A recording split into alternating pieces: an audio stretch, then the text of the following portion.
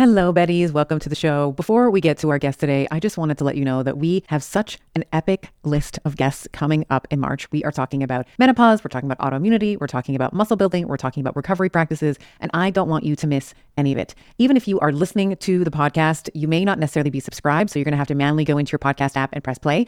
I would love for you to hit that subscribe button so that you are getting the podcast as they are released. It's going to make me so happy to know that you are a subscriber of the pod. You are officially a Betty in the Bettyverse. And of course, you are never going to miss an episode and be the first to know when it drops. Thank you so much. Well, low molecular weight phthalates the molecules are so small that they easily pass through the skin and enter the bloodstream. This is why we have phthalates in our urine, is because they just migrate right into the bloodstream because the molecule size is so small, it passes right through the layers of the skin.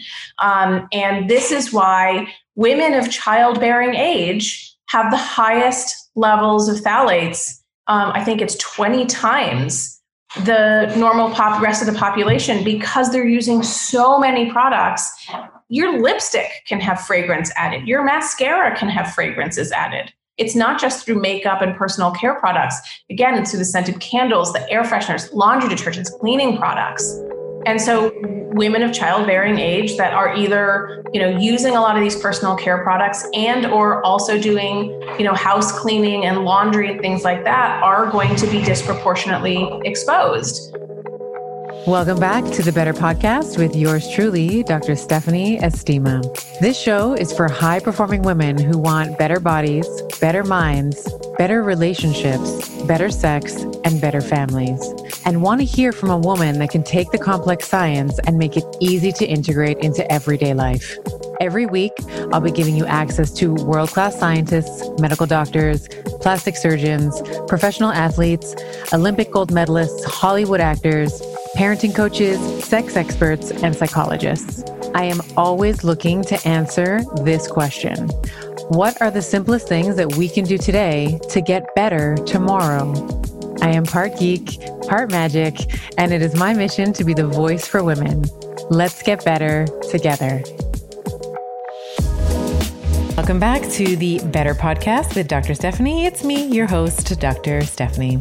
Today, we are talking all about environmental toxins and endocrine disrupting chemicals. This is going to be such a great conversation to kick off the new year when we are thinking about what are some things that we can change. This is going to be such an applicable conversation for resolutions if you're into that, or even just up-leveling whenever you get to this podcast, how we can begin to up-level our life through reducing our exposure to toxins. Now, before I get to today's guest, I just want to read out a beautiful review that came in from the land down under, from Australia, from Sophia. And she writes, "Great content and great presentation. Dr. Stephanie knows her stuff. She has the best conversations with such great guests. I have learned so much because she's so down to earth in the way that she communicates information, ideas, step by step, simple and relatable. I love when she gets real on her podcast, sharing personal and relatable moments, and I can feel her joy and her frustration through her words. She's a real go-getter, uplifting for many, particularly women. I'm definitely a Betty. Yay. Thank you.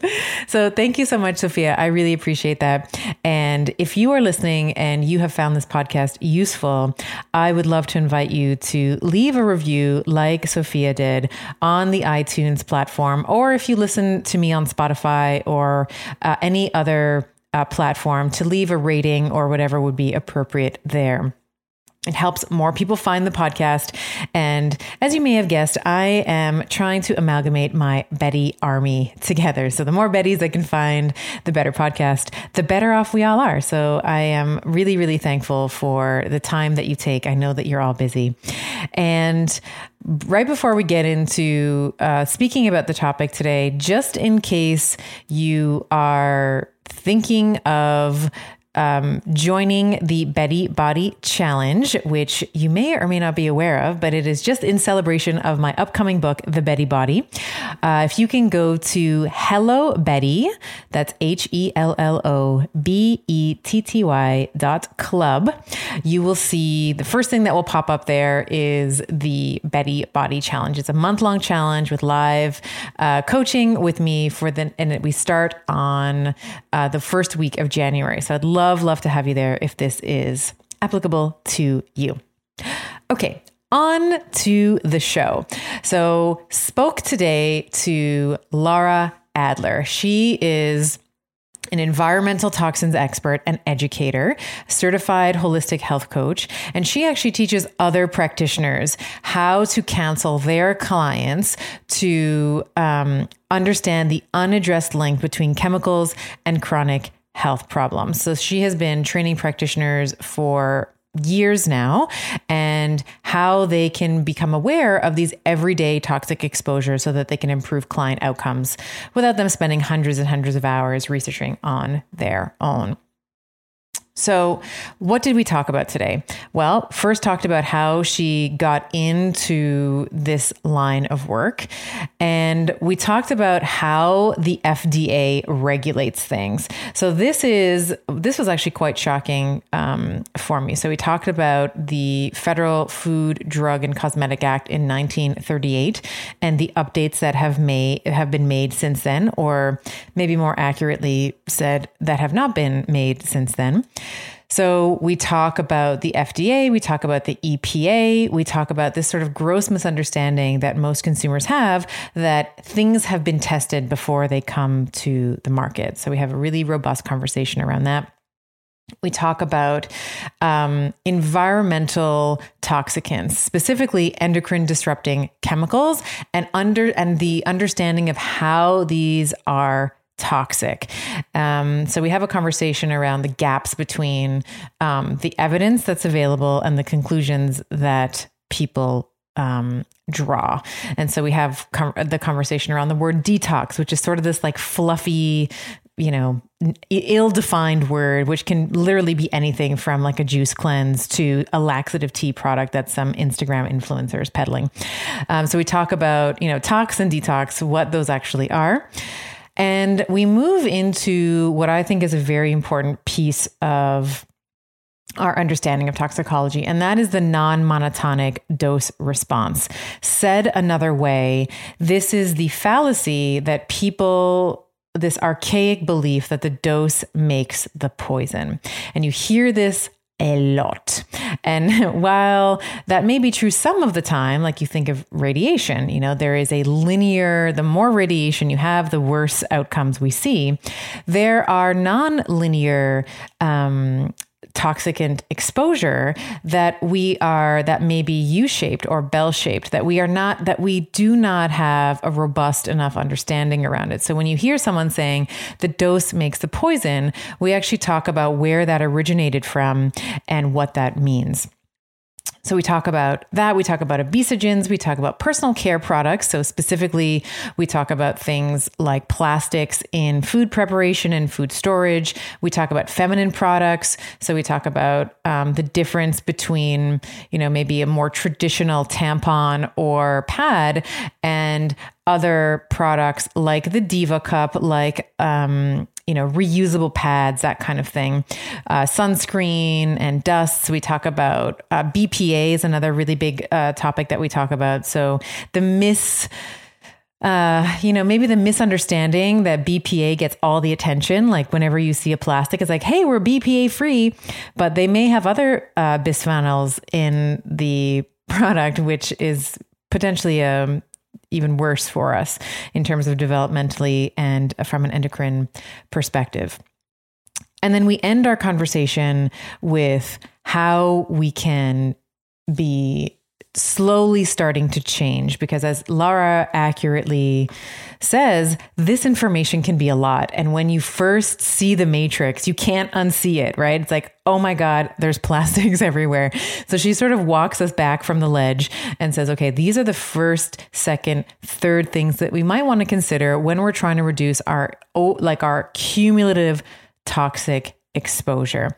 So this was a wonderful conversation. I think this is one that you might want to listen to a couple of times, from a knowledge perspective and then from an actionable perspective as well. So let me get all the information and understand where I might be getting the toxins in my environment, and then how can I begin to start eliminating or making healthier swaps. So without further ado, please enjoy my conversation with Lara Adler. I am a huge fan of the BioOptimizer's magnesium breakthrough. It has 7 forms of magnesium, which is going to help to transform your stress and your performance and your recovery and your sleep to the next level. I'm often asked, like, well, what are the types of magnesium we should be looking for? So there's magnesium chelate and citrate and bisglycinate and malate, sucrosomial, taurate, and orotate. They have various effects on the body. Bisglycinate, probably the most bioavailable and most absorbable. Malate, it's found naturally in fruits, helps with migraines, chronic pain, has been shown to help improve depression. Magnesium citrate helps with arterial stiffness, it helps with maintaining a healthy weight. Magnesium chelate's important for muscle building, recovery, and health. The list goes on and on. You're basically getting them all in one supplement. Each supplement itself is 500 milligrams of magnesium, which I feel is such a great dosage as a great baseline for most women. I have found a beautiful medium of actually cycling my magnesium. So I actually will take 1 or 2 of these. So I'm either getting 500 milligrams or up to a gram of magnesium, depending on where I am in my cycle. So head on over to biooptimizers.com/better and use code BETTER for 10% off of any order, but make sure that the magnesium breakthrough is in your cart. Don't be fooled by the frigid temperatures. Keeping hydrated in the wintertime is super important. In colder temperatures, we sweat more due to a higher metabolic demand of trying to maintain a core body temperature. We lose more fluids and electrolytes through our urine. We lose more water through respiration and just general breathing. And our skin dries out in the wintertime as well. We are a ski family, and over this winter, we have been using Elementi's chocolate medley. The chocolate chai is absolutely incredible with some boiling water, a splash of milk, and my kids love the chocolate mint with some hot water. This is our après-ski. We cozy up with Element hot after hours on our cross-country trails. Now, for a limited time, you too can get the Elementi chocolate medley and enjoy them hot, as I have been doing, with this exclusive insider bundle for you. When you buy 3 boxes of any flavor, it doesn't have to be the chocolate, it can be any of the flavors that they offer, you are going to get the 4th box free. If you head over to drinkelement.com/Dr. Estima, you'll see that exclusive offer at the bottom of the page. That's drinklmnt.com/DRESTIMA. And tell me which of the chocolate melody you love the best. All right, Lara Adler, welcome to the Better Podcast. I cannot tell you how excited I am to have you here. We are going to geek out together on environmental toxins. Welcome to the show. Yeah, thank you so much for having me. I think this is going to be really fun. Yeah, I have been, like I said to you in the pre-chat, I have been studying your work. You have such a large scope of work that we are going to get into today. And I think as my mind has been blown, I think we are going to help our Betties also make better choices when it comes to some of the environmental pollutants and toxicants that they are unaware of that are maybe using on the day-to-day. Yeah. Before we get into all that juicy stuff, of course, I always, I get to interview a lot of like superheroes and heroines. So I always like to understand your origin story, and getting into this kind of work. There's not, when I was looking for someone to come on the podcast who could speak about some of these toxicants, you were a name that kept coming up and up and up over and over again. So I'm curious if we can start our conversation around what got you into this and why and how you are so passionate about it. What was if there was maybe one incident or many that led you into this work around environmental toxicants? Yeah, it's a sort of meandering, circuitous journey. I didn't certainly seek out doing this work. It kind of fell in my lap. For some context into why I think I'm so passionate about this topic is I grew up in the punk rock scene in the 90s. And so it was very much like, damn the man, and really being hyper aware of injustices in the world, because that is some of what, that music genre scene kind of likes to highlight. But, that's obviously far removed from this conversation of toxins. But I think there is some of that sort of ethos that I still carry with me, where there is outrage at injustices and places where things are like, this is not okay that we have the types of exposures that we have. It's not okay that the federal regulations that we have are so poor and that industry gets away with what they get away with. And that is a big part of why I'm passionate. But, I got here through this world of health and wellness and health coaching. I was always like in addition to being like a weirdly nerdy punk rock kid, I was also like into being a vegetarian and like the environment and learning about farming and mad cow disease and all this, 90s stuff. And so, that was just my personal, attraction to that. I loved the farmer's market. I loved cooking. And so that sort of steered me in the direction of the wellness space. I got nudged in the direction of health coaching. And I was like, all right, well, maybe that's an opportunity for me to kind of flex this nerdy muscle around nutrition and wellness and food, and toxins still wasn't on my radar at that time. And so, it was really through that work of trying to work with people around their weight and their just sort of overall general health, that I kind of stumbled into this whole world, this whole microcosm of environmental toxins, because I had a couple of clients that, no matter what they did, and they did everything that I knew to do at the time, they couldn't, but their weight wouldn't budge. They cut out all the inflammatory foods. We did elimination diets. We exercised. We got them sleeping better. Like they did all the things that, sort of superficially are like, yeah, this is what you should be doing. And nothing happened for them. And so I started digging into the literature, like, what am I missing here in this equation? And one of the things that jumped out at me was these exposures, these low-level chronic exposures to these environmental toxins, toxicants that, can influence metabolism in ways that lead to weight gain or resistant weight loss. And it was like, what? Wait a minute, stop the record. How? Well, it wasn't even the how. It was, I have immersed myself in this world. I've read, 20, 30 books from, college onwards, all about this world. And like toxins were just not part of that conversation. And right. I talked to all of the other, health coaches, nutritionists, and different types of licensed, unlicensed practitioners that I was connected to at that time. And they were like, yeah, I don't know anything about this.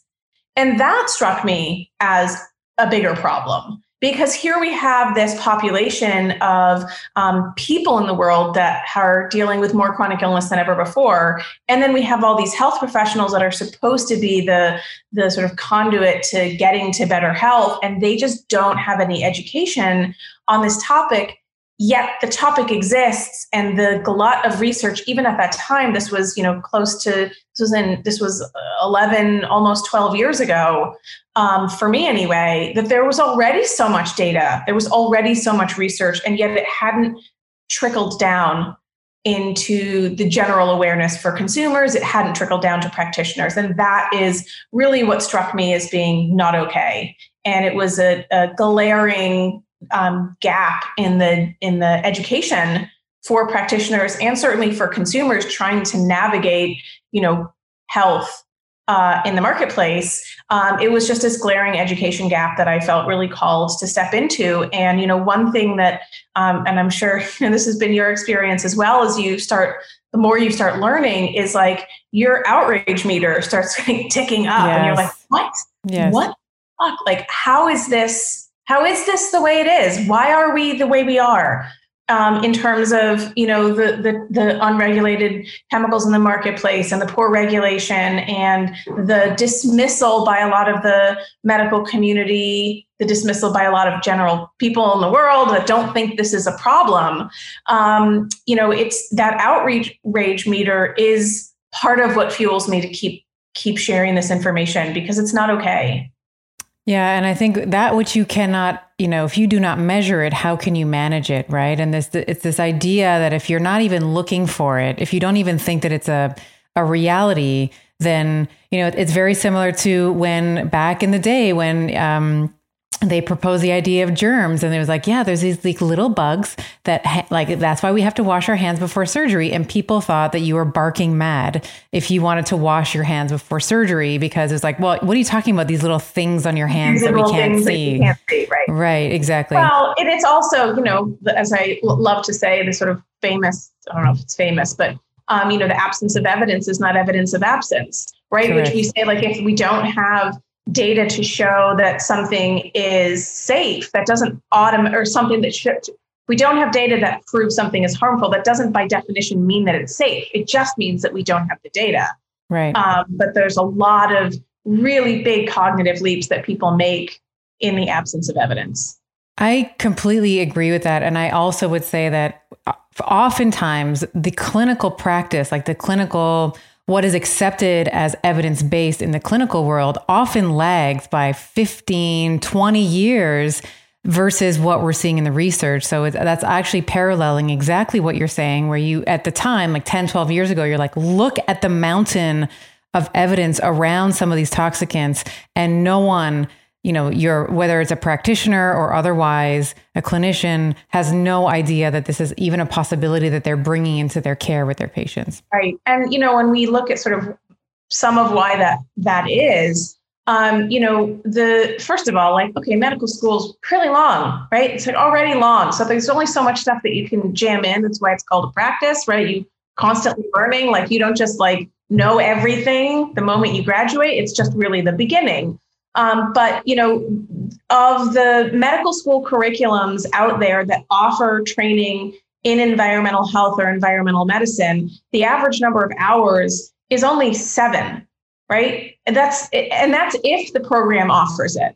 The average number of hours is 7. And that is woefully inadequate, considering that we are ubiquitously exposed. We are all exposed. Some of these toxicants are present in, 98, 99% of the US population, global population. And so, not looking at these real life scenarios of exposure, these chronic low dose exposures as part of that curriculum, it's not there yet. That curriculum is still looking at occupational exposures, drug use, cigarette smoking, alcohol abuse, and they're looking at it often through that lens, not through this lens of, hey, the personal care products and consumer goods. And so that education that exists is also lacking. And there was a survey, I think this was done in 2013, maybe, of medical students on this topic of environmental health. And they basically said, we feel woefully inadequate in this area. Like we just don't have the training. Same with nurse practitioners. They just don't have the training. And yet, there are environmental medicine doctors in this field that really, kind of hang their hat on this understanding that toxicity is the primary driver of disease. Dr. Joseph Pizzorno, founder of Bastyr University, leader in this environmental medicine space, like he sticks his flag in that toxins are really underlying all chronic disease to some degree, and it's partly because we're all being exposed. So I want to bridge this conversation with the idea of regulation. So you mentioned it already.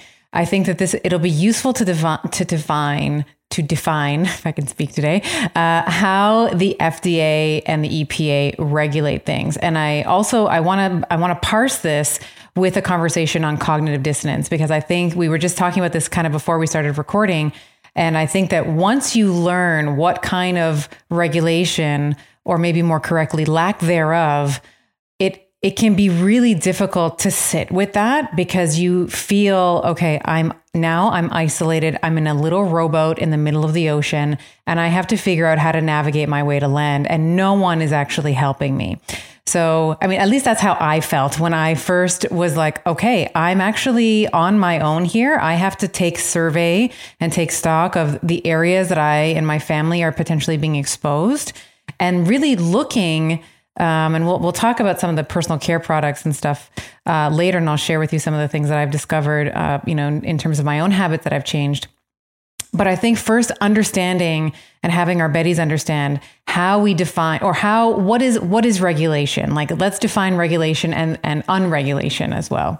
Yeah, so it's actually pretty complicated. And I think the position that most people come from is they sort of operate in the world under the assumption that our chemicals are regulated. They are, vetted for safety or for health effects before coming to market. It is just a broad assumption that if a product is for sale, somebody's tested it to make sure that it's safe. That is a sort of pretty standard assumption that people make, except that that's not entirely true. And in some cases, it's not true at all. So, what to make it even more confusing in terms of chemical regulation, there's this very sort of fragmented approach on the federal level, and then even specifically on the state level to chemical regulation. So there's not one agency that, or agency or group, I should say, that regulates chemicals. So we have the Toxic Substances Control Act, which is our primary piece of federal regulation that is responsible for most of the chemicals in commerce, but not all. So pesticides are not regulated under TSCA. Pesticides are regulated under FERPA, which is the Federal Insecticide and Rodenticide Act. So they're regulated by another agency. So when we talk about, like the EPA is regulating pesticide chemicals under TSCA, this Toxic Substances Control Act, it's a partially true statement. So not all chemicals. We have the Consumer Product Safety Council, which they're the ones that's doing, recalls for lead in your children's toys. If there's a lead scare, there's lots of different agencies. The Food and Drug Administration is going to regulate some chemicals as it, the original passage, what ultimately becomes the FDA as we know it now, started as the Food, Drug, and Cosmetics Act. That's the FD&C Act. And that was passed in 1938. Now, they don't regulate everything, right? They regulate food, drugs, and cosmetics, asterisk, small print, not really. And we can come back to that. But, we have to, recognize that there's this incredibly splintered approach. There's not one organization or agency that's responsible for regulating all chemicals in all different categories. They've splintered that approach. Drugs are regulated by the FDA. Like I said, pesticides are regulated by another agency. Chemicals in consumer products are regulated sometimes by yet another agency. So it's a splintered approach that makes it confusing.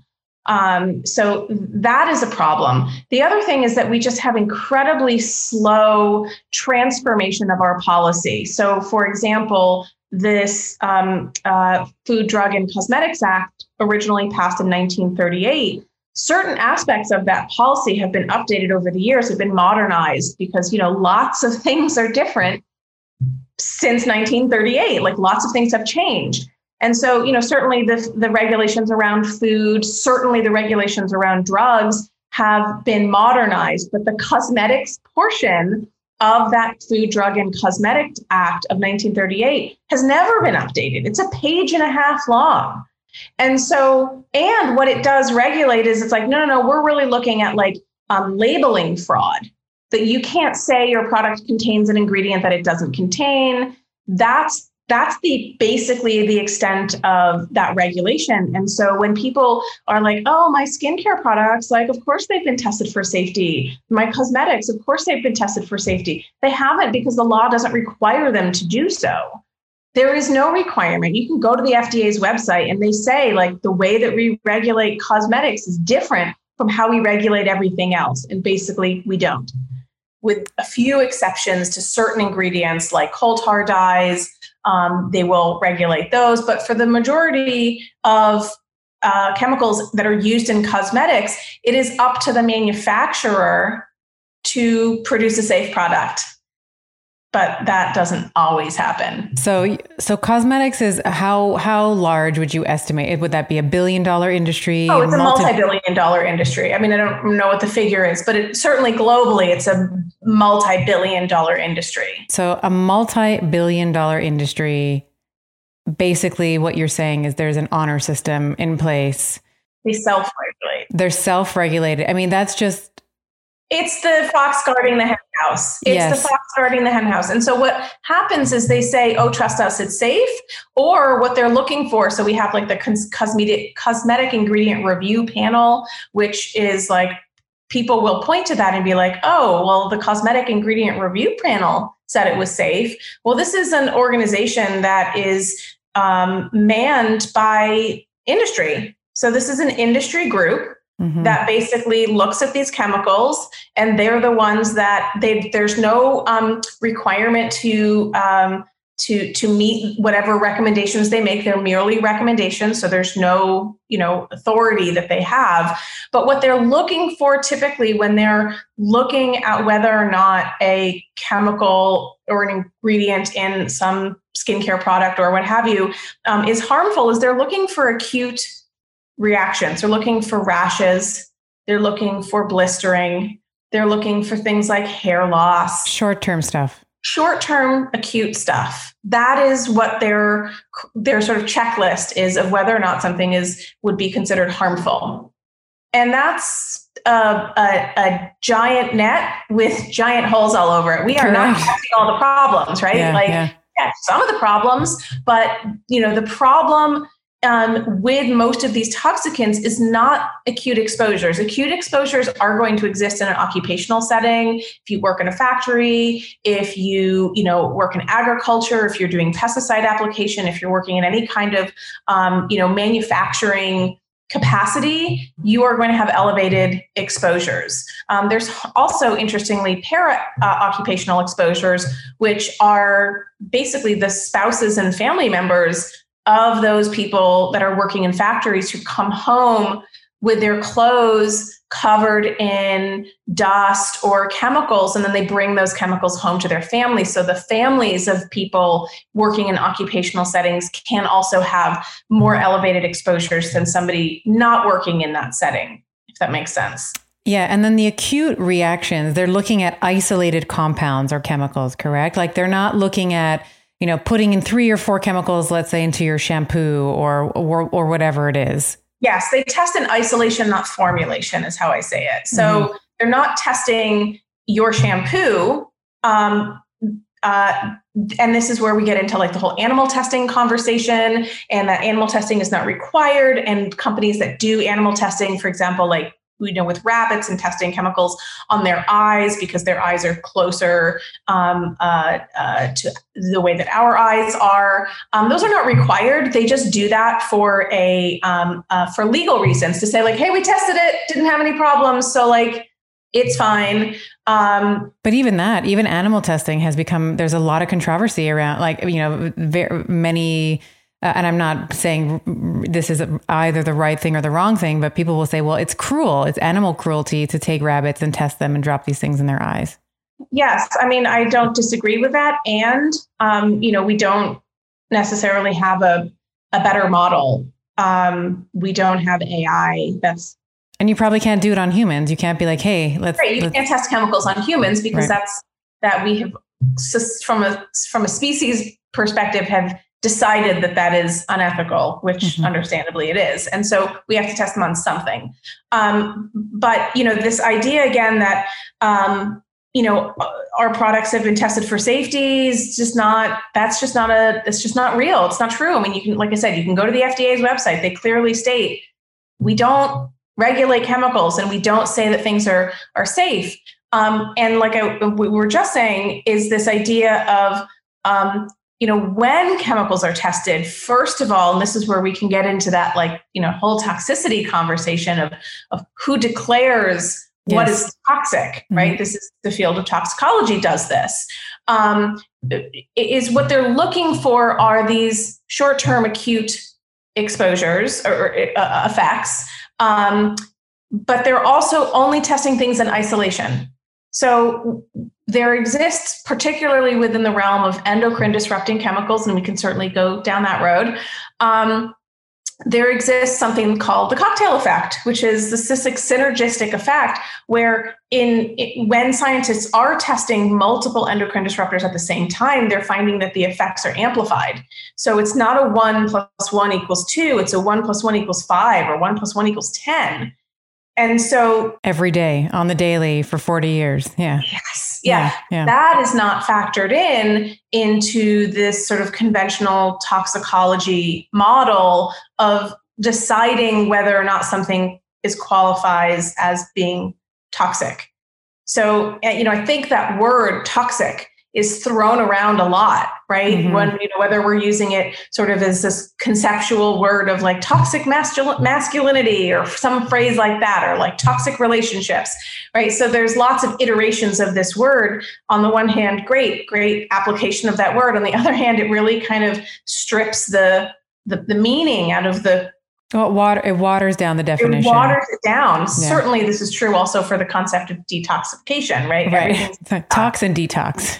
Yeah, it's really watered down. And so I think that, one of the things that I'm a really big advocate for is being as precise in your language as possible, right? I strive for being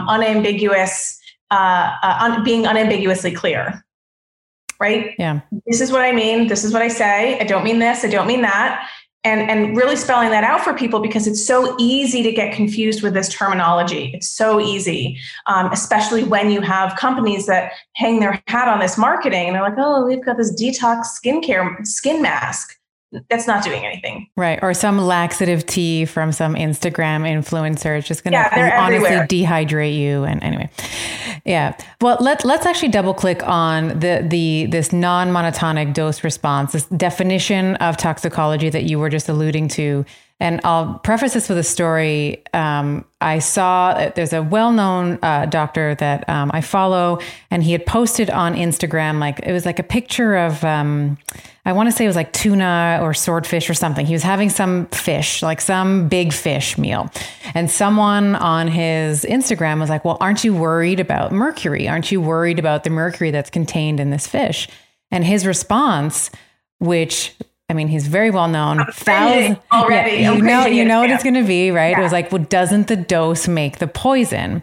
And like thousands of people liked it. And it's like, you're bullying him. And I said to myself, okay, sometimes, yes, sometimes the dose does make the poison, and sometimes it's nonlinear.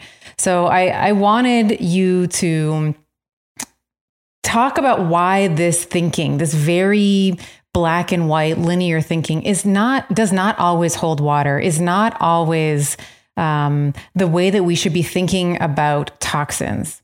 Right. Great. Excellent. I love this topic. So what this dose makes the poison comment that he made, or response, so common. We see this everywhere.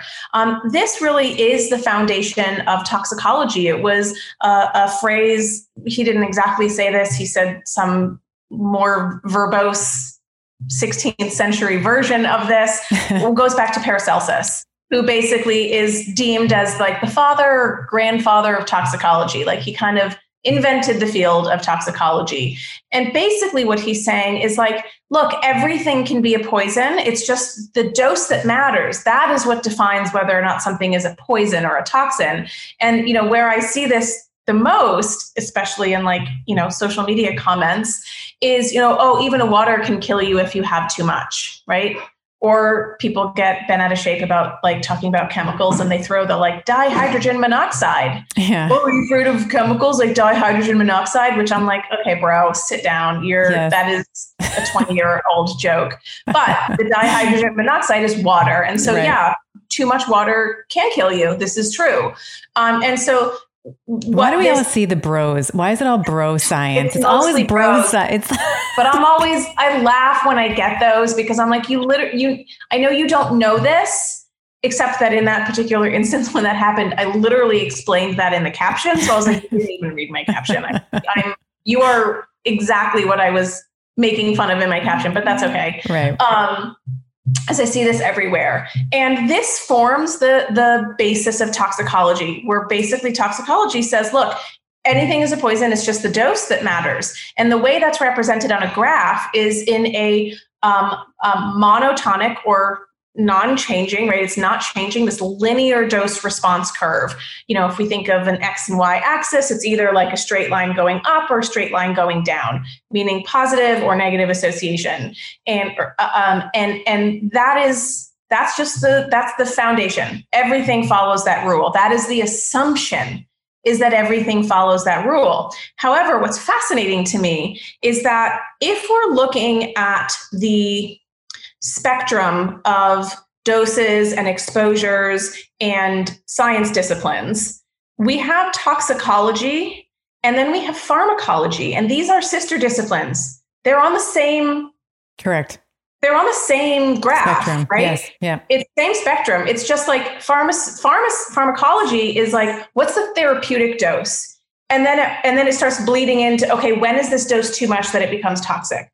So they are sister disciplines, except that they somehow don't talk to each other, because our pharmacologists, along with our endocrinologists, realize as a fundamental fact of the way that those fields of sciences work is that linear monotonic dose response curve, meaning the dose always makes the poison, they know that that's not true all the time. So as I like to say, it's true but partial. The dose makes the poison is true but partial. So for example, radiation, a little bit of radiation from, eating a banana or going out in the sun or flying in an airplane, like our body can tolerate that, no big deal. But as our radiation exposures increase, it becomes more dangerous and toxic. So that is an exposure that absolutely adheres to this 16th century idea that the dose makes the poison. Has that assumption ever been tested? Can I interrupt you for a moment? So just this linearity, has that ever been tested? Not adequately, no. I don't think so. I think that it depends on what we mean by tested, right? Because certainly endocrinologists don't have to test it. They fundamentally know that the dose does not always make the poison, because that is how the endocrine system works. Right. So it is just a sort of fact of life when it comes to endocrinology. But I don't understand why these fields of sciences don't communicate with each other, right? We don't have toxicologists and endocrinologists communicating. It's like they speak a different language. Now, the problem inherent in this is that all of our regulatory decisions are based on the science that comes out of toxicology. So a couple of things worth mentioning here before we come back to the dose response curve is that toxicology is typically, one, they're testing really high amounts, right? So they'll test an exposure to a chemical or to a substance that's maybe thousands of times higher than what we would ever encounter in real life. And then they pick a couple of lower exposures and they just say, okay, let's test these lower exposures. We'll step down from that thousands of times higher exposure. And then we're going to stop when we see that there is no observed adverse effect level or Acute. No observed adverse effect. That's the NOEL. Yeah. So they'll see what's called the low L and the no L. So the low L is like the lowest point at which they start seeing an adverse effect.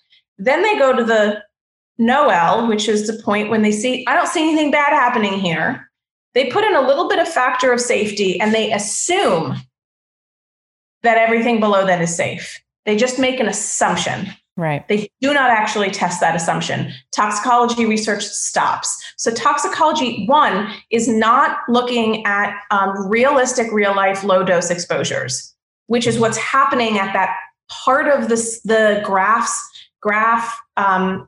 portion of that graph where they stop. They just don't go there because they're like, whatever, everything is a dose makes the poison. So if we see that there's no effect here, the assumption is that everything below that also has no effect. So one, they're testing these high levels of chemicals and they're stepping backwards, and then they're making an assumption about parts of the data that they don't test, which blows my mind.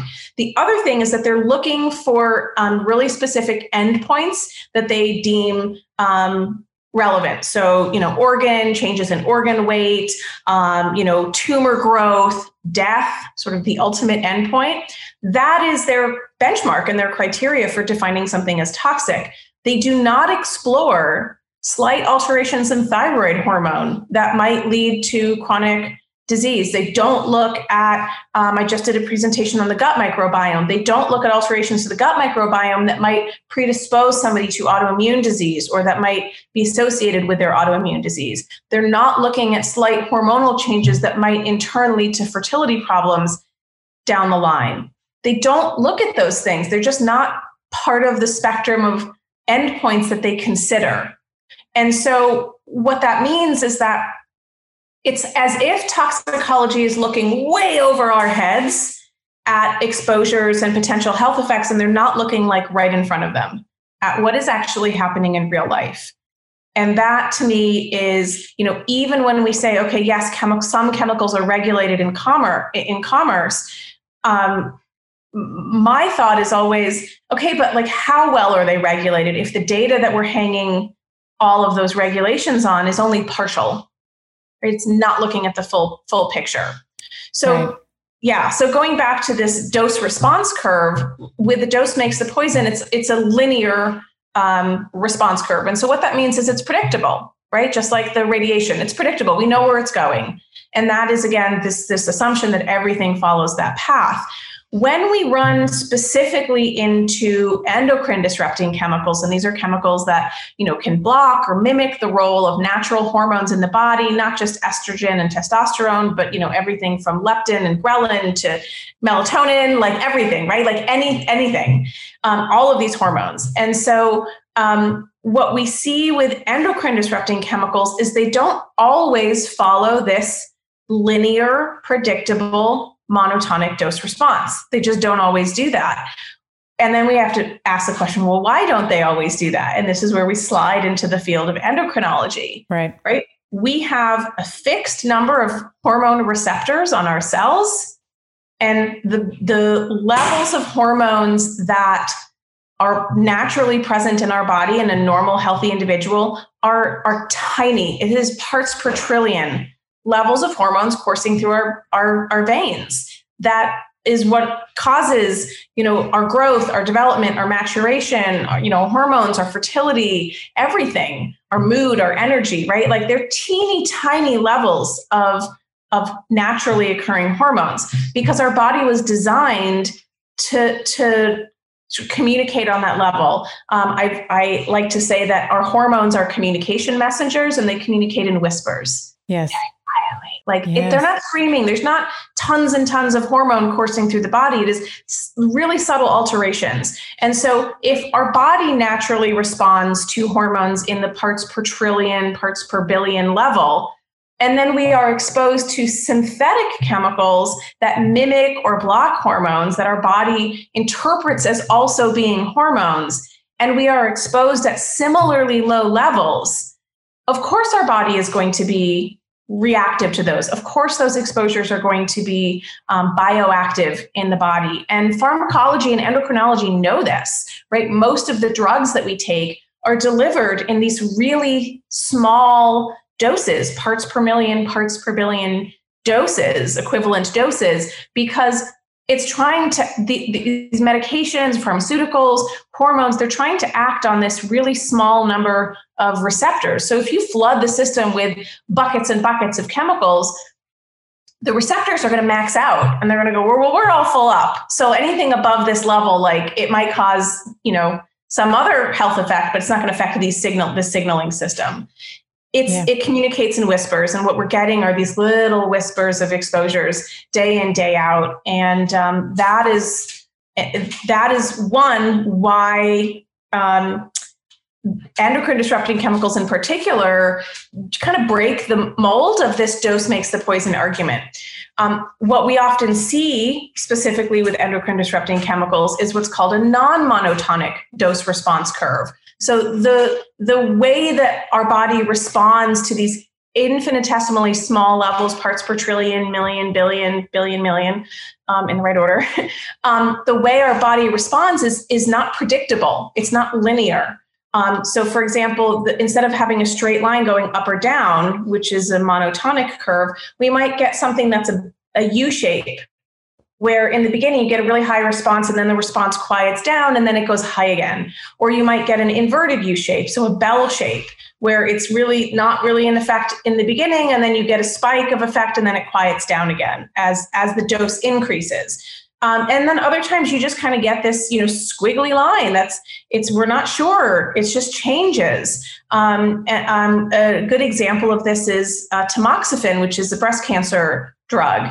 And it's well known that there is something called a tamoxifen flare, where in the beginning, the dose is, it's starting to have an effect. And then all of a sudden, there is this flare where women get these really painful breasts as they're starting to go through this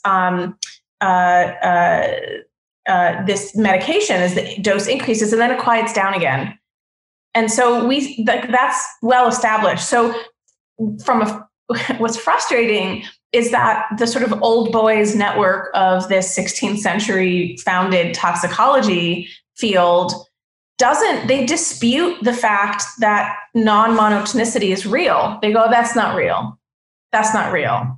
Well, and it's funny because often it's used in marketing jargon, like, oh, it's a low dose SSRI. It's a low dose birth control pill.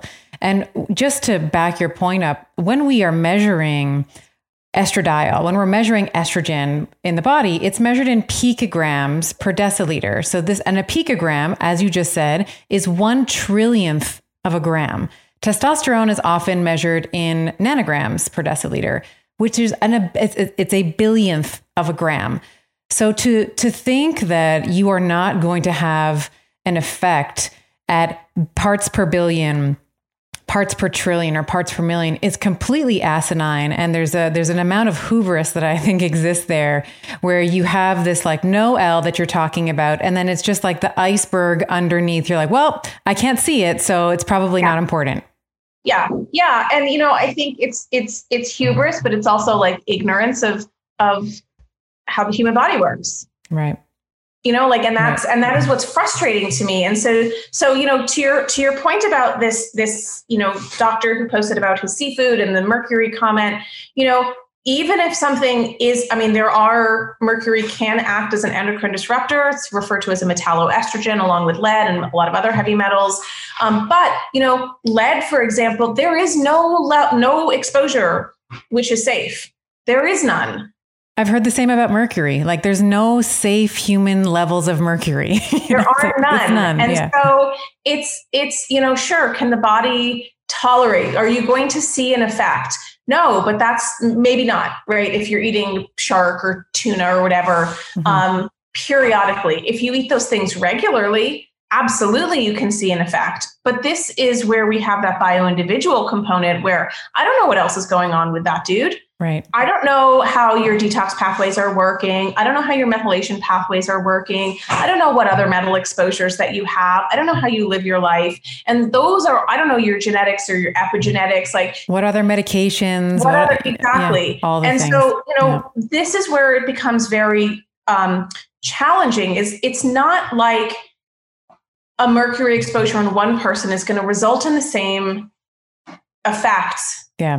For everyone. It's just, it's where is your weak link? Where is your genetic weak link? And where is, the sort of chink in your armor? And then we also have to factor in there are certain times in human development where these exposures are way more meaningful. So certainly when we're looking at, preconception, pregnancy as children that are still developing, and I would say children, meaning until you're like in your 20s. I was going to say 25. That's like maturation of the MSK in brain. And yes. Right. Yeah. So there is still development happening. And there are critical windows of development during which these exposures, particularly to these pesticides and heavy metals and endocrine disrupting chemicals, are going to have a greater impact on the outcome than if you get that same exact exposure in adulthood.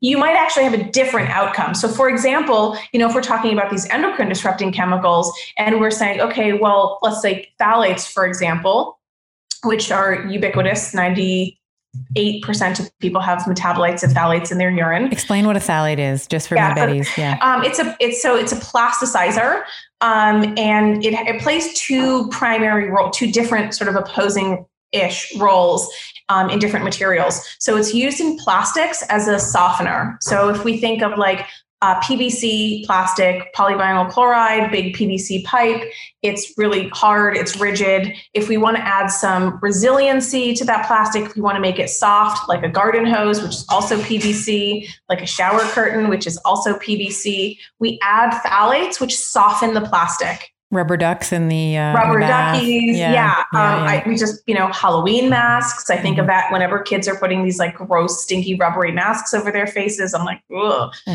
That.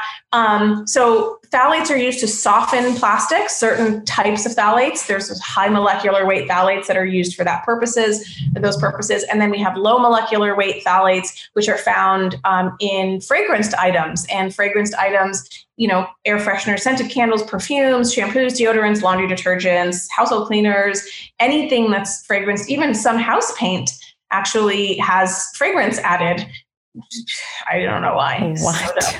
You can have like a lavender scent added to your paint, which is, don't do that. Don't do that. Goodness. So it's off-gassing, you can also smell the add more off-gassing to the mix. God. And so in those fragranced products, phthalates, they're not what constitute the fragrance. Those are other compounds and musks and synthetics and flower essences and whatever that are making up the actual fragrance. But phthalates are added to those fragrances as a fixative, or it's sometimes used as a stabilizer for things like color and scent. So it stabilizes so the product doesn't separate out, and so that it adheres to our skin or our clothes. So, this is where we see ads for like, Downy dryer sheets, and it has these fragrance release beads. That means that your clothes will still smell fresh like 2 months after you wash them.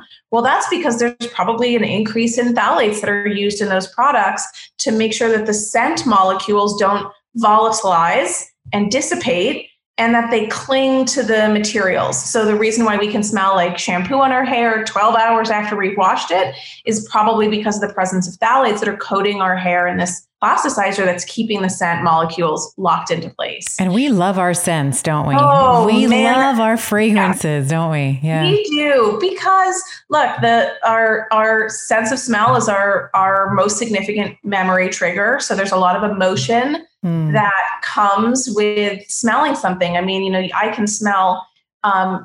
Just last week, my cat was sick and she had to go on an antibiotic, and it was basically amoxicillin. And the pink stuff, that pink stuff. Yeah, it wasn't pink, but it smelled like that same horrible bubblegum smell. And I was immediately transported, because that is, our olfactory receptors live in the most primitive part of our brain, and we just attach so much memory. It lives in that part of our brain. So of course, smells are meaningful to us. Dr. Bredesen was on the podcast, and he was talking about candles as being like, get rid of all your candles, because that's, and we were talking about this in the context of Alzheimer's, how like it can, trigger beta amyloid plaque, laying down tau tangles and beta amyloid plaque in the brain. But that would be another example of like, and also just because it is, you're spending money to pollute the air inside your home.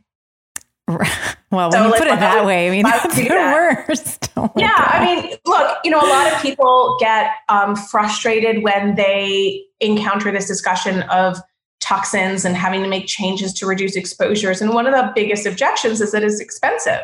I am incredibly bullish on sauna as a therapy for recovery, heart health, and overall aging well. I personally decided on an infrared sauna from Sunlighten because of the range of far wavelengths and near infrared wavelengths that it offers. Saunas help with detoxification and rejuvenation to rid your body of toxins. It helps with heart health by improving circulation, reducing blood pressure, and helping keep the arteries supple. It helps with muscle recovery by easing the tension and soreness to recover faster. And of course, stress reduction. With the warmth and the relaxation of sitting in a sauna, it's crucial for hormonal balance and achieving a state of well-being necessary for a strong physique and a strong mind. If you visit sunlighten.com/better and use code BETTER to get a discount. That is Sunlighten, sunlighten.com/BETTER, and use code BETTER at checkout. if you stop buying scented candles and air fresheners and plugins and these reed diffusers and Febreze, the Christmas trees and the Uber drivers. Christmas tree in your car. I'm talking to you, Uber and Lyft drivers. Yes. Please don't do this. Yes. Not buying these saves you money. So like, just don't buy them. And if you really do want your house to smell like something, like you can diffuse some essential oils sparingly, please, because just because something is natural does not automatically mean that it is safe. Mercury is natural. Arsenic is natural. So is cancer. Chromium is natural, right? So just because something's natural doesn't mean it's safe. I think people go to either end of the extreme. Everything is safe. Nothing is safe. And I think that's the frustration, Laura, because I think that you get these, I want to call them evidence-based trolls, because you'll get people, I post something about detoxification and you'll get people say, well, I thought that the liver, that's like one of the jobs of the liver. How can you suggest that, eating something from the brassica family or something, whatever I'm suggesting, saunas or whatever. And it's like, that's not what that's not how it works. The liver already, and we have this argument. Ignorance, because the molecules that are present in those brassica are what allow the liver to do its dang job, right? We need those nutrients are necessary for phase 1 and phase 2 detoxification in the liver. So somebody saying that just highlights their ignorance about how the human body works. Right. I get spicy about this because I get these comments all the time. Right. And I just, it's, well, spices are not toxic, right? So we can get spicy. Spices That's can good. be toxic. Spices, sorry. So spices can actually contain a lot of heavy metals. I was trying to make a joke and that failed horribly. I know. Right. Look, this conversation is a lot. And as I like to say, with a smile on my face, that I can be a black cloud and I can ruin anything fun that you're doing. I can. I don't want to, but I have the power to ruin anything. I love it. I love it. Let's talk a little bit about, so I want the people who are listening here are now we sort of have an understanding of, an unregulated industry, things that have not been updated for almost a century at this point. And we have an understanding now that, toxicology bleeds into whether or not we want to, admit it, into pharmacology, and that we are working with very small doses, and it's the cumulative effect of those doses over time. And it's the multitude of exposures. It's not just the one, SLS or whatever it is in your shampoo. It's the shampoo. And then you go on and you put the makeup on, and then you go downstairs and you take your food out of the plastic container and you heat it up in the microwave, it's all of those things. So let's talk a little bit about personal care products. We touched on phthalates already. I wanted to also talk about feminine products, because I think that, I wanted to carve out a special category here, because I think that there are women still in their reproductive years that every single month are putting this bleached, super toxic, pad and or tampon or both around their vulva for many hours of the day. So can you speak to some potential, maybe what some of the potential effects are of using some of these traditional products, and then what alternatives we might consider for feminine care? Right. So, there's, I think it's the organization Women's Voices for the Earth has done a lot of work in this area. They have I don't know if it was a campaign that they did called Detox the Box, which was all about this. That was pretty funny. I dug that. But what they found is that, these, whether it's a conventional tampon or a pad or whatever, that there are plasticizers, there's phthalates that are present. There's also dioxins that are present because of that bleaching. So it's not that there's necessarily chlorine residues from the bleach in these products, but that that process of bleaching can produce these dioxins, which are very potent carcinogens. Is the exposure significant? I think we don't know enough about isolating those exposures from all the other exposures that we're getting, right? This is why research in this space can be really challenging sometimes, is because how do I isolate? Is it the is it the pad that's causing the problem? Or is it these other exposures that I'm getting from 1,000 other different places that are causing the problem? Right. But we do know that tissue is extremely absorptive, right? And that is concerning. And so, I do think that it is important for us to be really careful about the products that we're putting into our bodies or onto our bodies in those areas. And I think, if we can move towards, at the very least, if somebody's going to use a tampon, let's make sure that it's an organic cotton that doesn't have pesticide residues. Most of these are not bleached cotton. So they're organic, unbleached cotton, which means that they're avoiding the issues of pesticide residues in the cotton. They're avoiding issues of dioxins.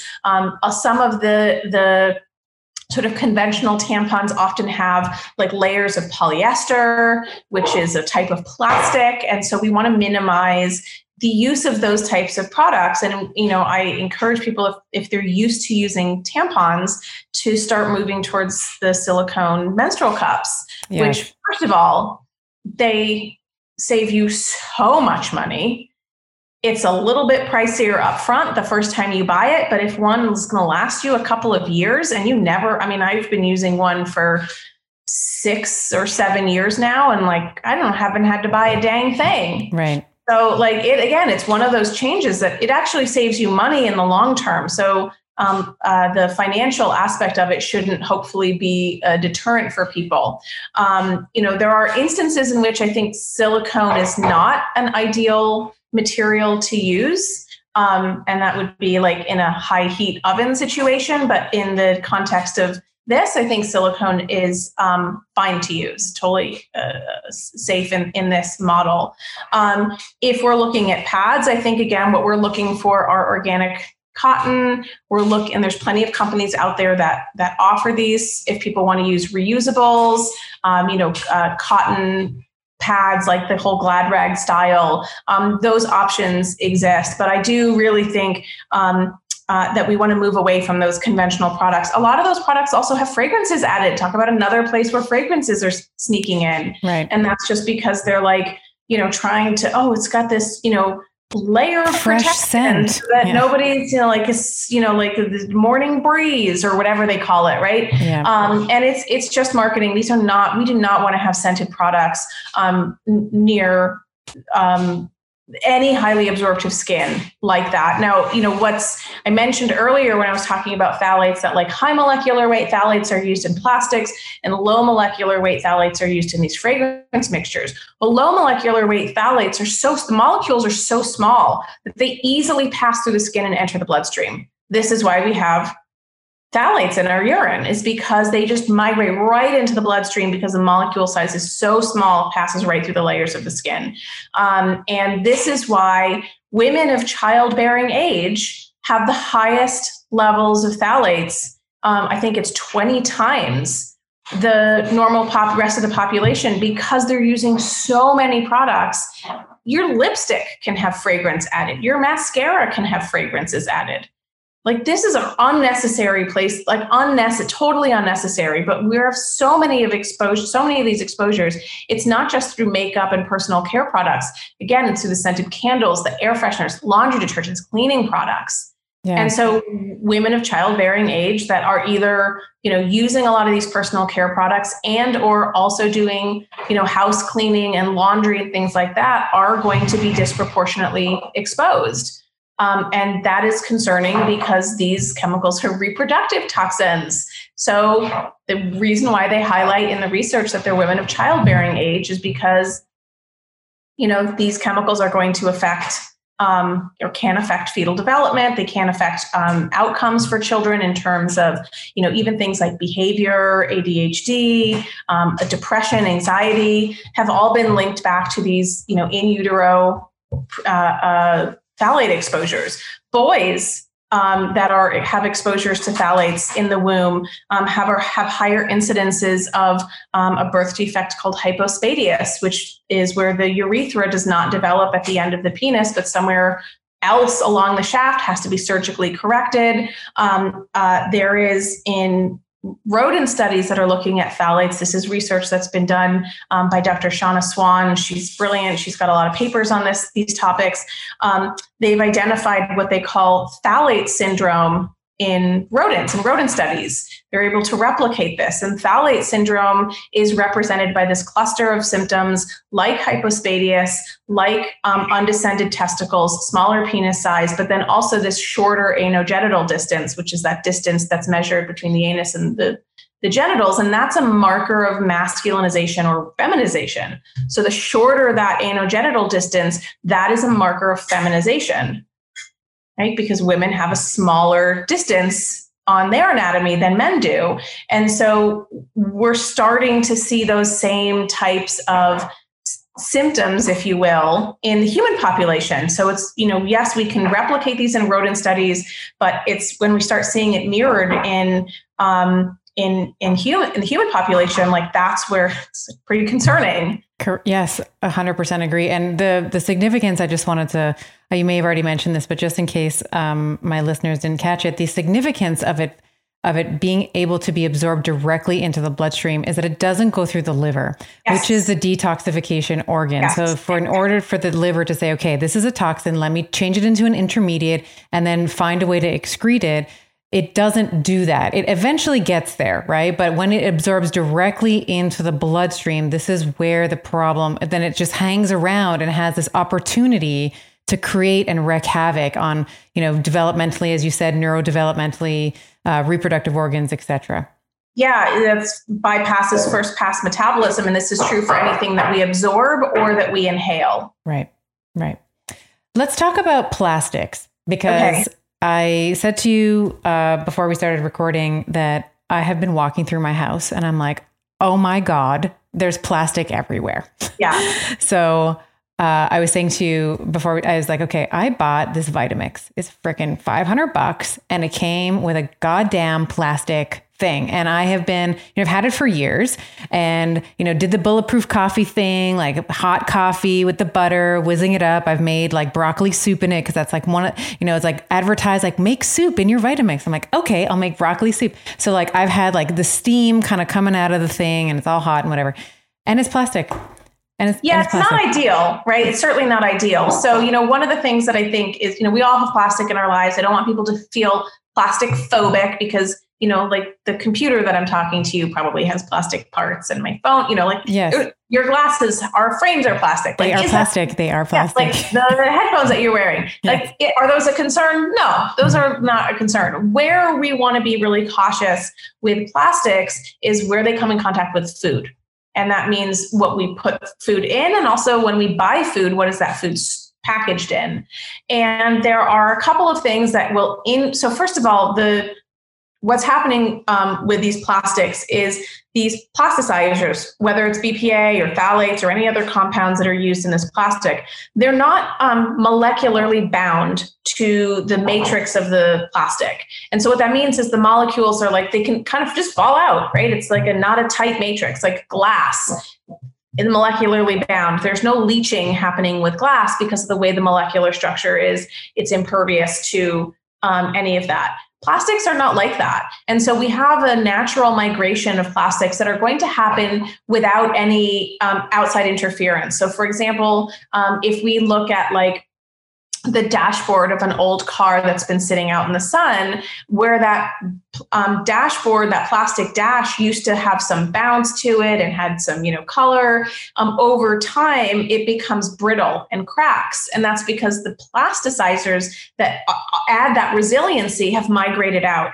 We see this in like electrical cords. If you have like an old vintage lamp and you try to bend the cord and it cracks and it crumbles, it's because all the plasticizers have migrated out and they've done that on their own with no interaction. And so so we know that those molecules will migrate out regardless. There are things that exacerbate or speed up that migration, and that includes heat, oil, acidity, and abrasion. And so when we have hot food, especially that might be oily, right? Like our bulletproof coffee, where we're putting our MCT oil in or coconut milk or whatever, that heat and the oil is going to increase the leaching of those compounds. And so we're going to see some of those compounds in what we're consuming. We commonly see this with like the plastic Tupperware container that had the tomato soup or pasta sauce in it that's like stained orange, and it's forever stained orange. Like no matter how many times you wash it, it's never going to be clear again. And the reason for that is because these hot, acidic, oily molecules from your acidic tomato sauce that has oil in it, you probably put it in the container when it was hot, it actually physically embeds itself into the matrix of the plastic because the plastic is not impervious, it's porous. And so the reason why you can't clean it is because it's not on the surface of the plastic, it's in the plastic matrix. It's part of the plastic now. Now, the inverse of that is if you're getting molecules from your sauce into the plastic, you're also getting molecules from the plastic into your sauce. Correct. Right? It's not a one-way street; it's a two-way street here. Right. And so, when we're looking at those types of plastics that are coming into contact again with heat, oil, acidity, abrasion, and that's where we're scrubbing it, or we clean them in the dishwasher. We don't want to do that. And I also add to that time. So if you're looking at like a plastic water bottle that's been, even if it's not been sitting out in the sun or in a hot truck or a hot warehouse, if it's been sitting in that bottle for years, you're going to have more plastic in that water than you would have if it was just, newly filled up.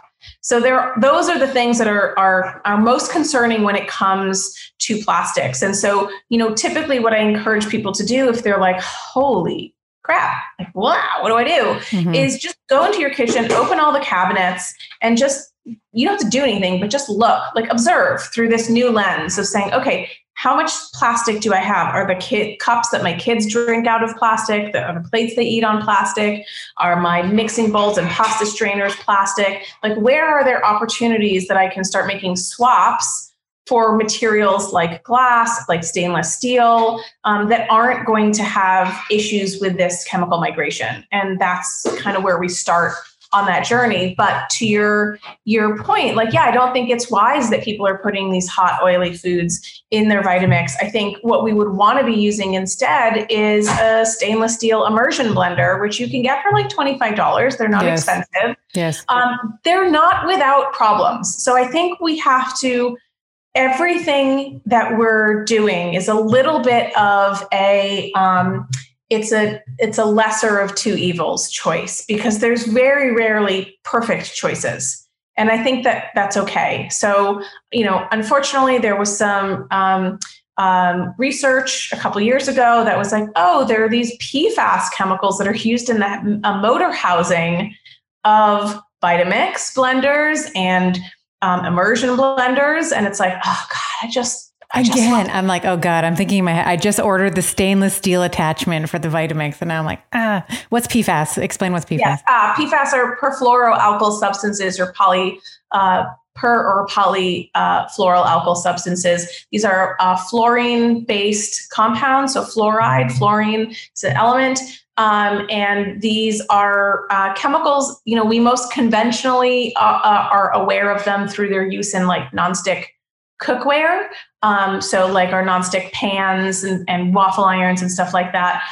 Those are actually not our most significant exposure sources to those chemicals, but it's the one that we understand the most. And so these chemicals are designed to repel oil and repel water, which is why they are used as nothing sticks to them. They're just really, really resistant. So these PFAS chemicals are so resistant to breakdown that they are referred to by the scientific community as forever chemicals, meaning every molecule that has ever been created still exists. They are highly persistent chemicals. They don't break down. There's no half-life. It's in the body, sure, there'll be a half-life, not that they'll break down so much, but that they'll finally get excreted. Or they'll outlive us. Yeah. Yes, well, they will, right? Yeah. They absolutely will.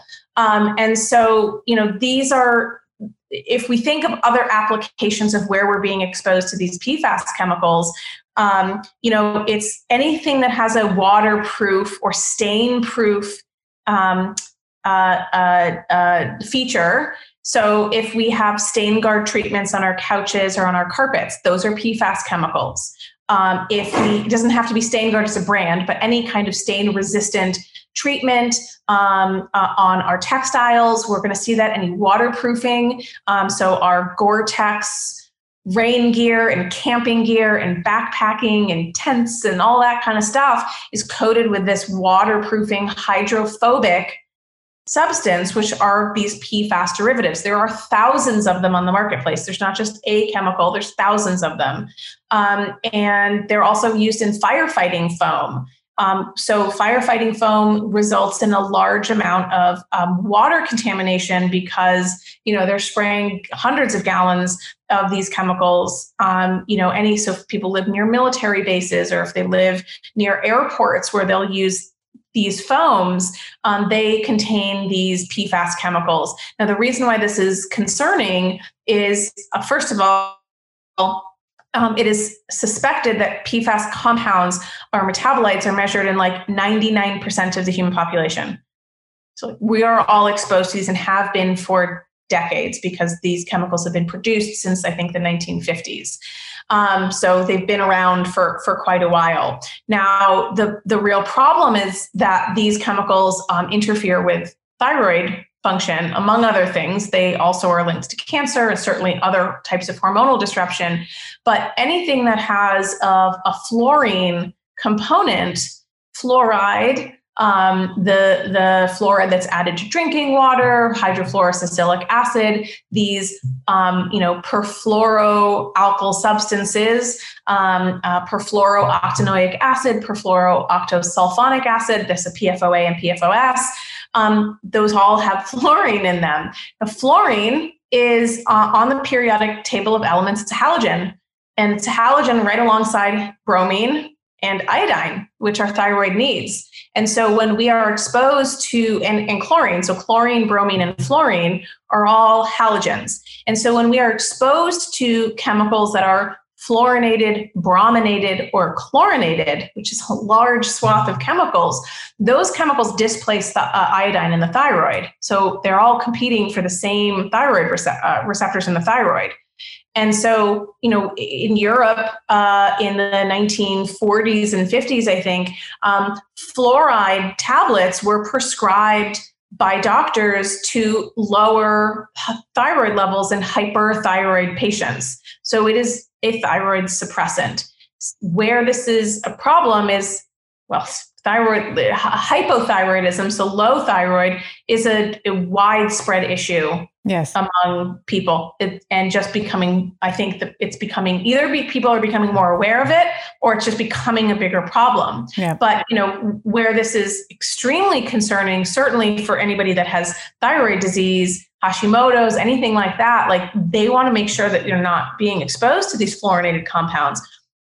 But if we have a pregnant woman who has low maternal thyroid hormone, because of this cocktail of thyroid suppressing chemicals, that is going to impact the neurological and physical development of her child. So low maternal thyroid, increased risk for mental retardation, for autism. So these are not insignificant exposures. It's not insignificant. And so these PFAS chemicals, okay, fine, they're found they can be found, they're not always found in the motor housing of these appliances that were used, not the primary exposure. The primary exposure is going to be through contaminated drinking water, and then more specifically through, your stain resistant treatment on the couch and on the carpets that you're exposed to. They're also found in food packaging. So if we think of like our grease-proof, waterproof cardboard that's used to house our frozen dinners or our takeout containers, or they line the inside of bags of microwave popcorn Why? Because it's unsightly to see the oil that's used inside that bag seep through the paper. Like nobody wants to look at that, God forbid. So they have to coat the inside of these bags in this oil resistant coating so that it doesn't seep through the paper. So we eat it instead of seeing it. Yes, we eat it instead of seeing it. Exactly. Yeah. So, if people are interested in this topic, there's a couple of great films. The Mark Ruffalo film Dark Waters, which is sort of a dramatic portrayal of the legal case that this one lawyer, Robert Bilott, basically took it upon himself to be the squeaky wheel for DuPont, which is one of the primary manufacturers of these perfluorinated chemicals, and he was suing them for 20 years and is still on their case. And they did a dramatization of this story in this film Dark Waters. It's on Netflix. There's also a documentary called The Devil We Know, which is the sort of documentary back end story of this same situation. So those both came out, I think, last year. And so these particular chemicals have been in the spotlight a lot more recently. I will make sure that those make it into our show notes. This is, I think, someone listening to this for the first time. I mean, we are blowing people. You are blowing my mind. So I know that my Betties, when they're listening to this, they're going to be like, okay, where do I start? Yeah. So yes. What do I do? So you already said, go into the kitchen, just observe where the plastic is. If someone wanted to, like myself, asking for a friend, AKA me, if I wanted to redo, so, for example, I cook with cast iron, I cook with stoneware. I'm like second guessing now. I have a ceramic, it's called non-stick, but it's like it's a ceramic coated.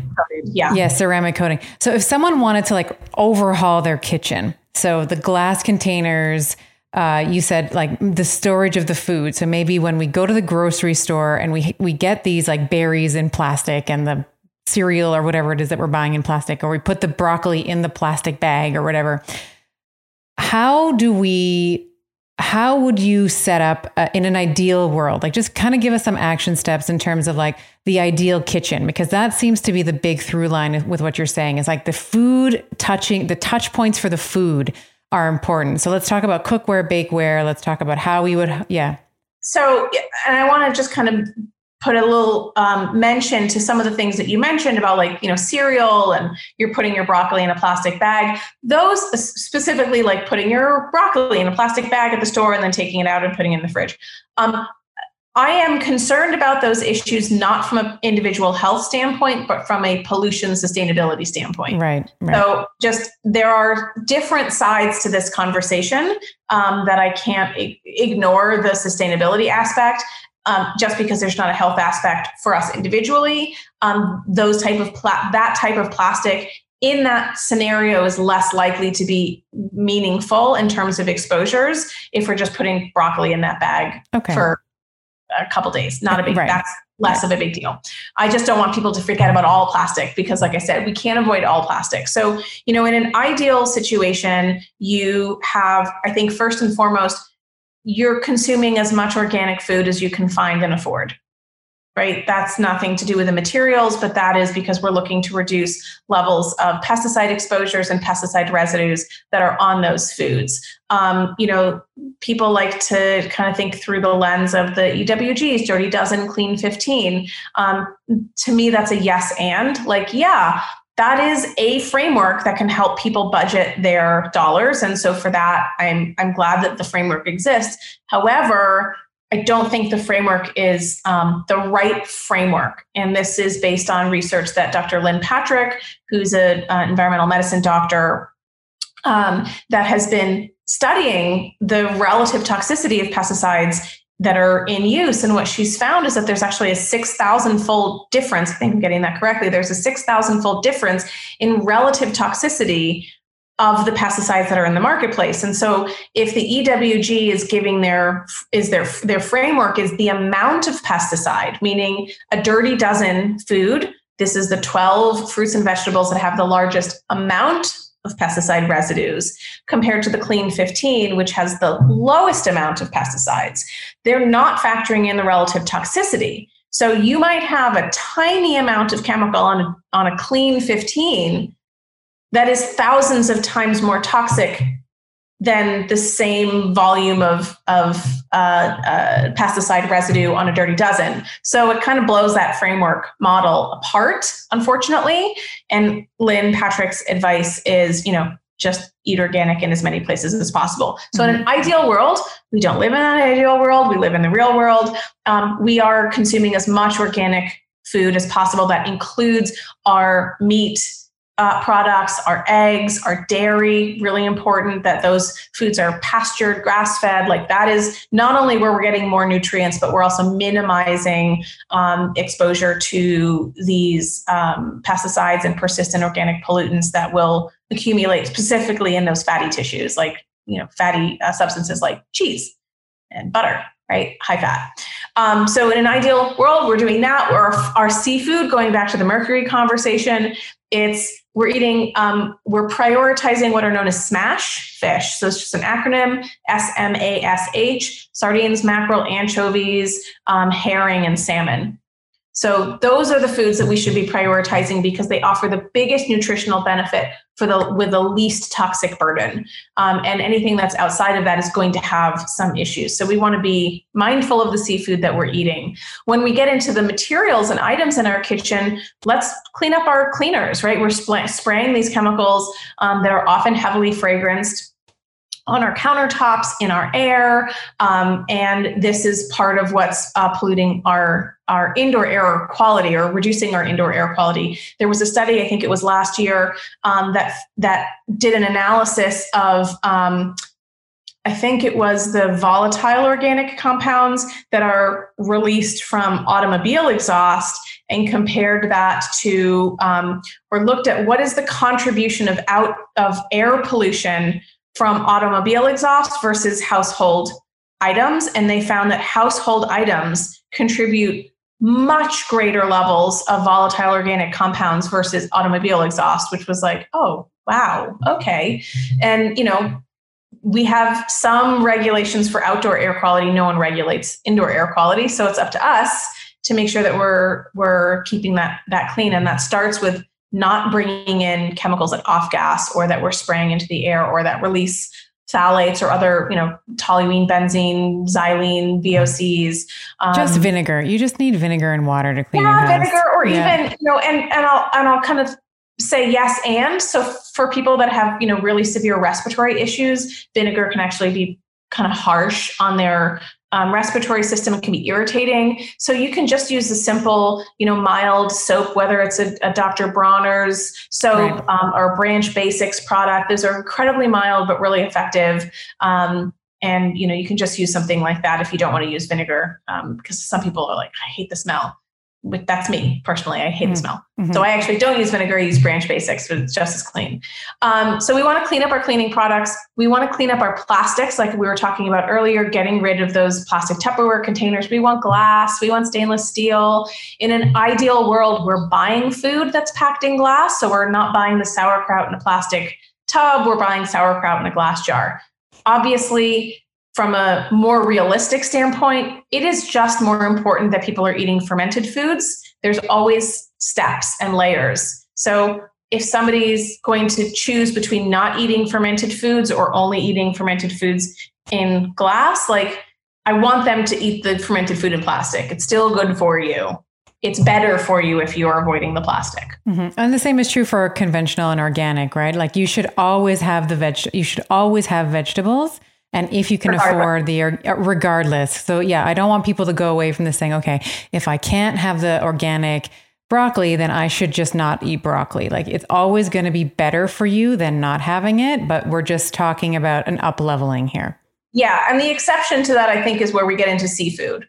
Nobody should be eating swordfish. Right. No one should be eating bluefin tuna for lots of reasons. But one, just because of the mercury count. So no one should be eating those. Anyway, so moving on, then we want to upgrade our cookware, just like you said, cast iron, enameled cast iron, carbon steel, stainless steel, glass, stoneware. That is what we want to look for. The issue with, I actually have a post on Instagram in the pipeline on this, is these ceramic nonsticks.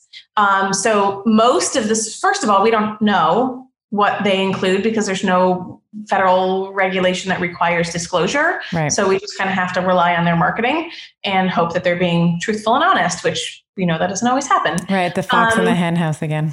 Yes. Yeah. But the idea is that these ceramic nonsticks, many of them are using sort of a silicone. They're not actually ceramic, right? They call them ceramic only because it looks like a ceramic coating. It's not actually real ceramic.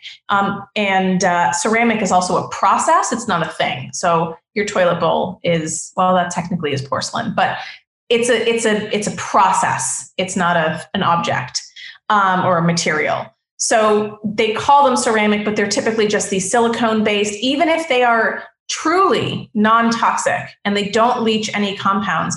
I still don't encourage people to buy them because the coating only lasts 1 to 3 to 4 years, depending on how frequently you use them, at which point you have to replace them because the nonstick properties have completely vanished. And then it's just like this annoying sticky pan that looks terrible and doesn't work very well. So why would you want to keep buying cookware every 5 years? I'm using the same cookware I bought 20 years ago.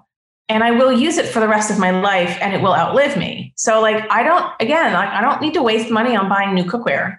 And I encourage people to not waste their money. It's just from a waste and sustainability standpoint, not ideal. And what are you using? You're using stainless steel or cast iron? I use stainless steel and cast iron, primarily, and then enameled cast iron. I use them for different reasons. So I won't, I'll use cast iron for eggs and pancakes because they'll stick on stainless steel. But I don't know if other people have experienced this, but if I'm cooking spinach or chard that has high oxalates, I find that the oxalates tend to ruin the seasoning on my cast iron. So I only will cook those in stainless steel. That's a pro tip, guys. That's a pro tip. Because if you're a cast iron junkie, your seasoning is everything. And often, if you don't season, I find if I don't season mine, on a regular basis, then I'm starting to get I can't, I have to make sure that the cast iron is well seasoned and hot if I'm going to be using, it for eggs, Yes. And most of I make eggs almost every day and I never have a problem with my cast iron. Most of the challenges that people have with cast iron just comes down to cooking technique and then cleaning technique. They're over cleaning, they're stripping, they don't, pro tip, cook with cast iron, you just get a scrub brush with no soap. You can use soap. I use soap on my cast iron if I cook fish because I'm I don't want everything else I make to taste like fish. Right. But once you've cleaned it, you put it back on the stove and you heat it. And then you put a thin layer of, I use ghee. Ghee is what I cook with. So you can just use whatever you're using to cook with, preferably not an oil that will go rancid and an oil that has a better, higher smoke point. Mm-hmm. But then you just give it a really thin coating and then let it cool down and it's good to go. I'll be honest and say half the time I don't even clean my cast iron. I just scrape out the bits and then I just leave it on the stove with whatever residual fat is in there and it's fine. And then just, you don't soak it and you don't let your food sit in it for too long because that'll also start to degrade that seasoning. Yes. So that's it. And then the other thing that I'll add in the kitchen, and this is again, ideal situation, is everyone's water is filtered. We didn't even get into that topic. Right. There's hundreds of contaminants in our water that are not regulated by the Safe Drinking Water Act. These are fluoride, same chemicals that we were talking about before. They're, pharmaceuticals, narcotics, disinfection byproducts, lots of chemicals that we just don't want to be ingesting. So filtering the water is ideal. And I think for the kitchen anyway, that's probably the majority of the sort of big things that we want to tackle. And then certainly if we move outside of the kitchen, we can look at the cleaning products that are used in the rest of the house and the laundry detergent, again, dumping those scented candles and air fresheners, cleaning up your personal care products. It's a lot. All of this is a lot in terms of making these changes. And, one thing that I think is important to kind of leave people with is this is not something that you have to do overnight. Yes. I have been doing this for 12 years right? In terms of researching this, I've been teaching for 8 years on this. I am still making changes, right? Because we can't expect people, and we can't expect ourselves to like throw out all our furniture. Like when it comes time to replace your couch, look for one that doesn't have flame retardants. When you go to, buy new clothes, look for ones that, are organic cotton if you like them, and minimize the synthetics and the acrylics, not because there's an immediate toxicity issue there, although with some clothes there can be. It's more of we're just contributing to this issue of microplastics in the water, the fibers that are released from these acrylic clothes, which is the sort of cheap, fast fashion that we have now. Those will come back to bite us in the ass because they're going to come back in our drinking water, and they do. Right. So, and that is a problem. So it's not an immediate harm, and it's not something that I have to be fearful of the clothing that I'm wearing. But, there's a lot of things that we can do. Getting an air filter in your home, taking your shoes off when you come in the door, right? We are not tracking just dirt and dog poop in. We're tracking in heavy metals and particulate matter and pesticides from our neighbor's lawn that we just walked past, or the park that we just went to. So taking off your shoes, opening your windows, like these are all simple things that people can do. It's I hate this expression of like, it's a lifestyle, but it's a lifestyle. And the nice thing is, typically when people are on some kind of healthy journey, it's because they've had some health challenge and there's some degree of motivation to kind of clean house, literally and figuratively, to optimize their health in some way. And when we ask people who are on that journey to make a major overhaul in their diet, like that's hard. It's a big thing. A big ask. Yeah. If I ask you to get rid of your plastic Tupperware containers and swap them with glass, compared to swapping your diet, changing your diet, that's easy. It is. So I encourage people to think about it through that lens. These are lifestyle changes that, for the most part, once you get into this groove, you don't really have to think about it again. And it's the cumulative effect that I think that you're really alluding to that's important, right? Yes. So it's, we've talked about the acute, like the acute is for all intents and purposes somewhat studied. It's the chronic low grade exposure that we're worried about. And in the same way that having an LDL number that's high for 2 or 3 months is really not going to be predictive in any way of cardiovascular disease. It's really when we look at a high LDL number over 30 years, that's more important. And it's the same that what you're talking about now. So we've been exposed, like you just have to assume that you're going to be exposed to plastics and some phthalates and some obesogens and all the like flame retardants and the food in the water and all that stuff. But if you can slowly start to swap them out, that's why I love the advice that you gave before. Is like, just look, just go and look and observe. You don't have to do anything. Just say, okay, like I have some Ziploc plastic containers. It was 20 for $5. Maybe I want to chuck those. It's a couple of clicks away on an online You don't even have to chuck them, right? So you can store crayons in them or bring them to the garage where you can sort your nuts and bolts into use them for other things, because in those instances, they're not going to be an immediate cause of they're not going to be in any kind of immediate harm. Right. I think I encourage people to think through more than just one lens. Like, don't only think through the health lens, think of the waste and sustainability lens as well, because these things are all interconnected. And so, and there are places where these conversations conflict, right? So in the sort of zero waste, I want to be sustainable conversation, we have people that are reusing their plastic containers over and over. They're reusing yogurt containers and butter tubs and things like that because they don't want to be wasteful, but that's actually increasing your plastic exposure, particularly because those are single-use plastics and they're not designed to be reused frequently. So that's where we have the sort of butting up against the sustainability, reuse stuff over and over again so that I can avoid sending it to the landfill with like, well, that's a health issue at this point. And so we have to kind of prioritize, what is going to be the most meaningful. But if we have opportunities to, one, repurpose, right? That's part of one of those R's, the, reduce, reuse, recycle, repurpose, et cetera.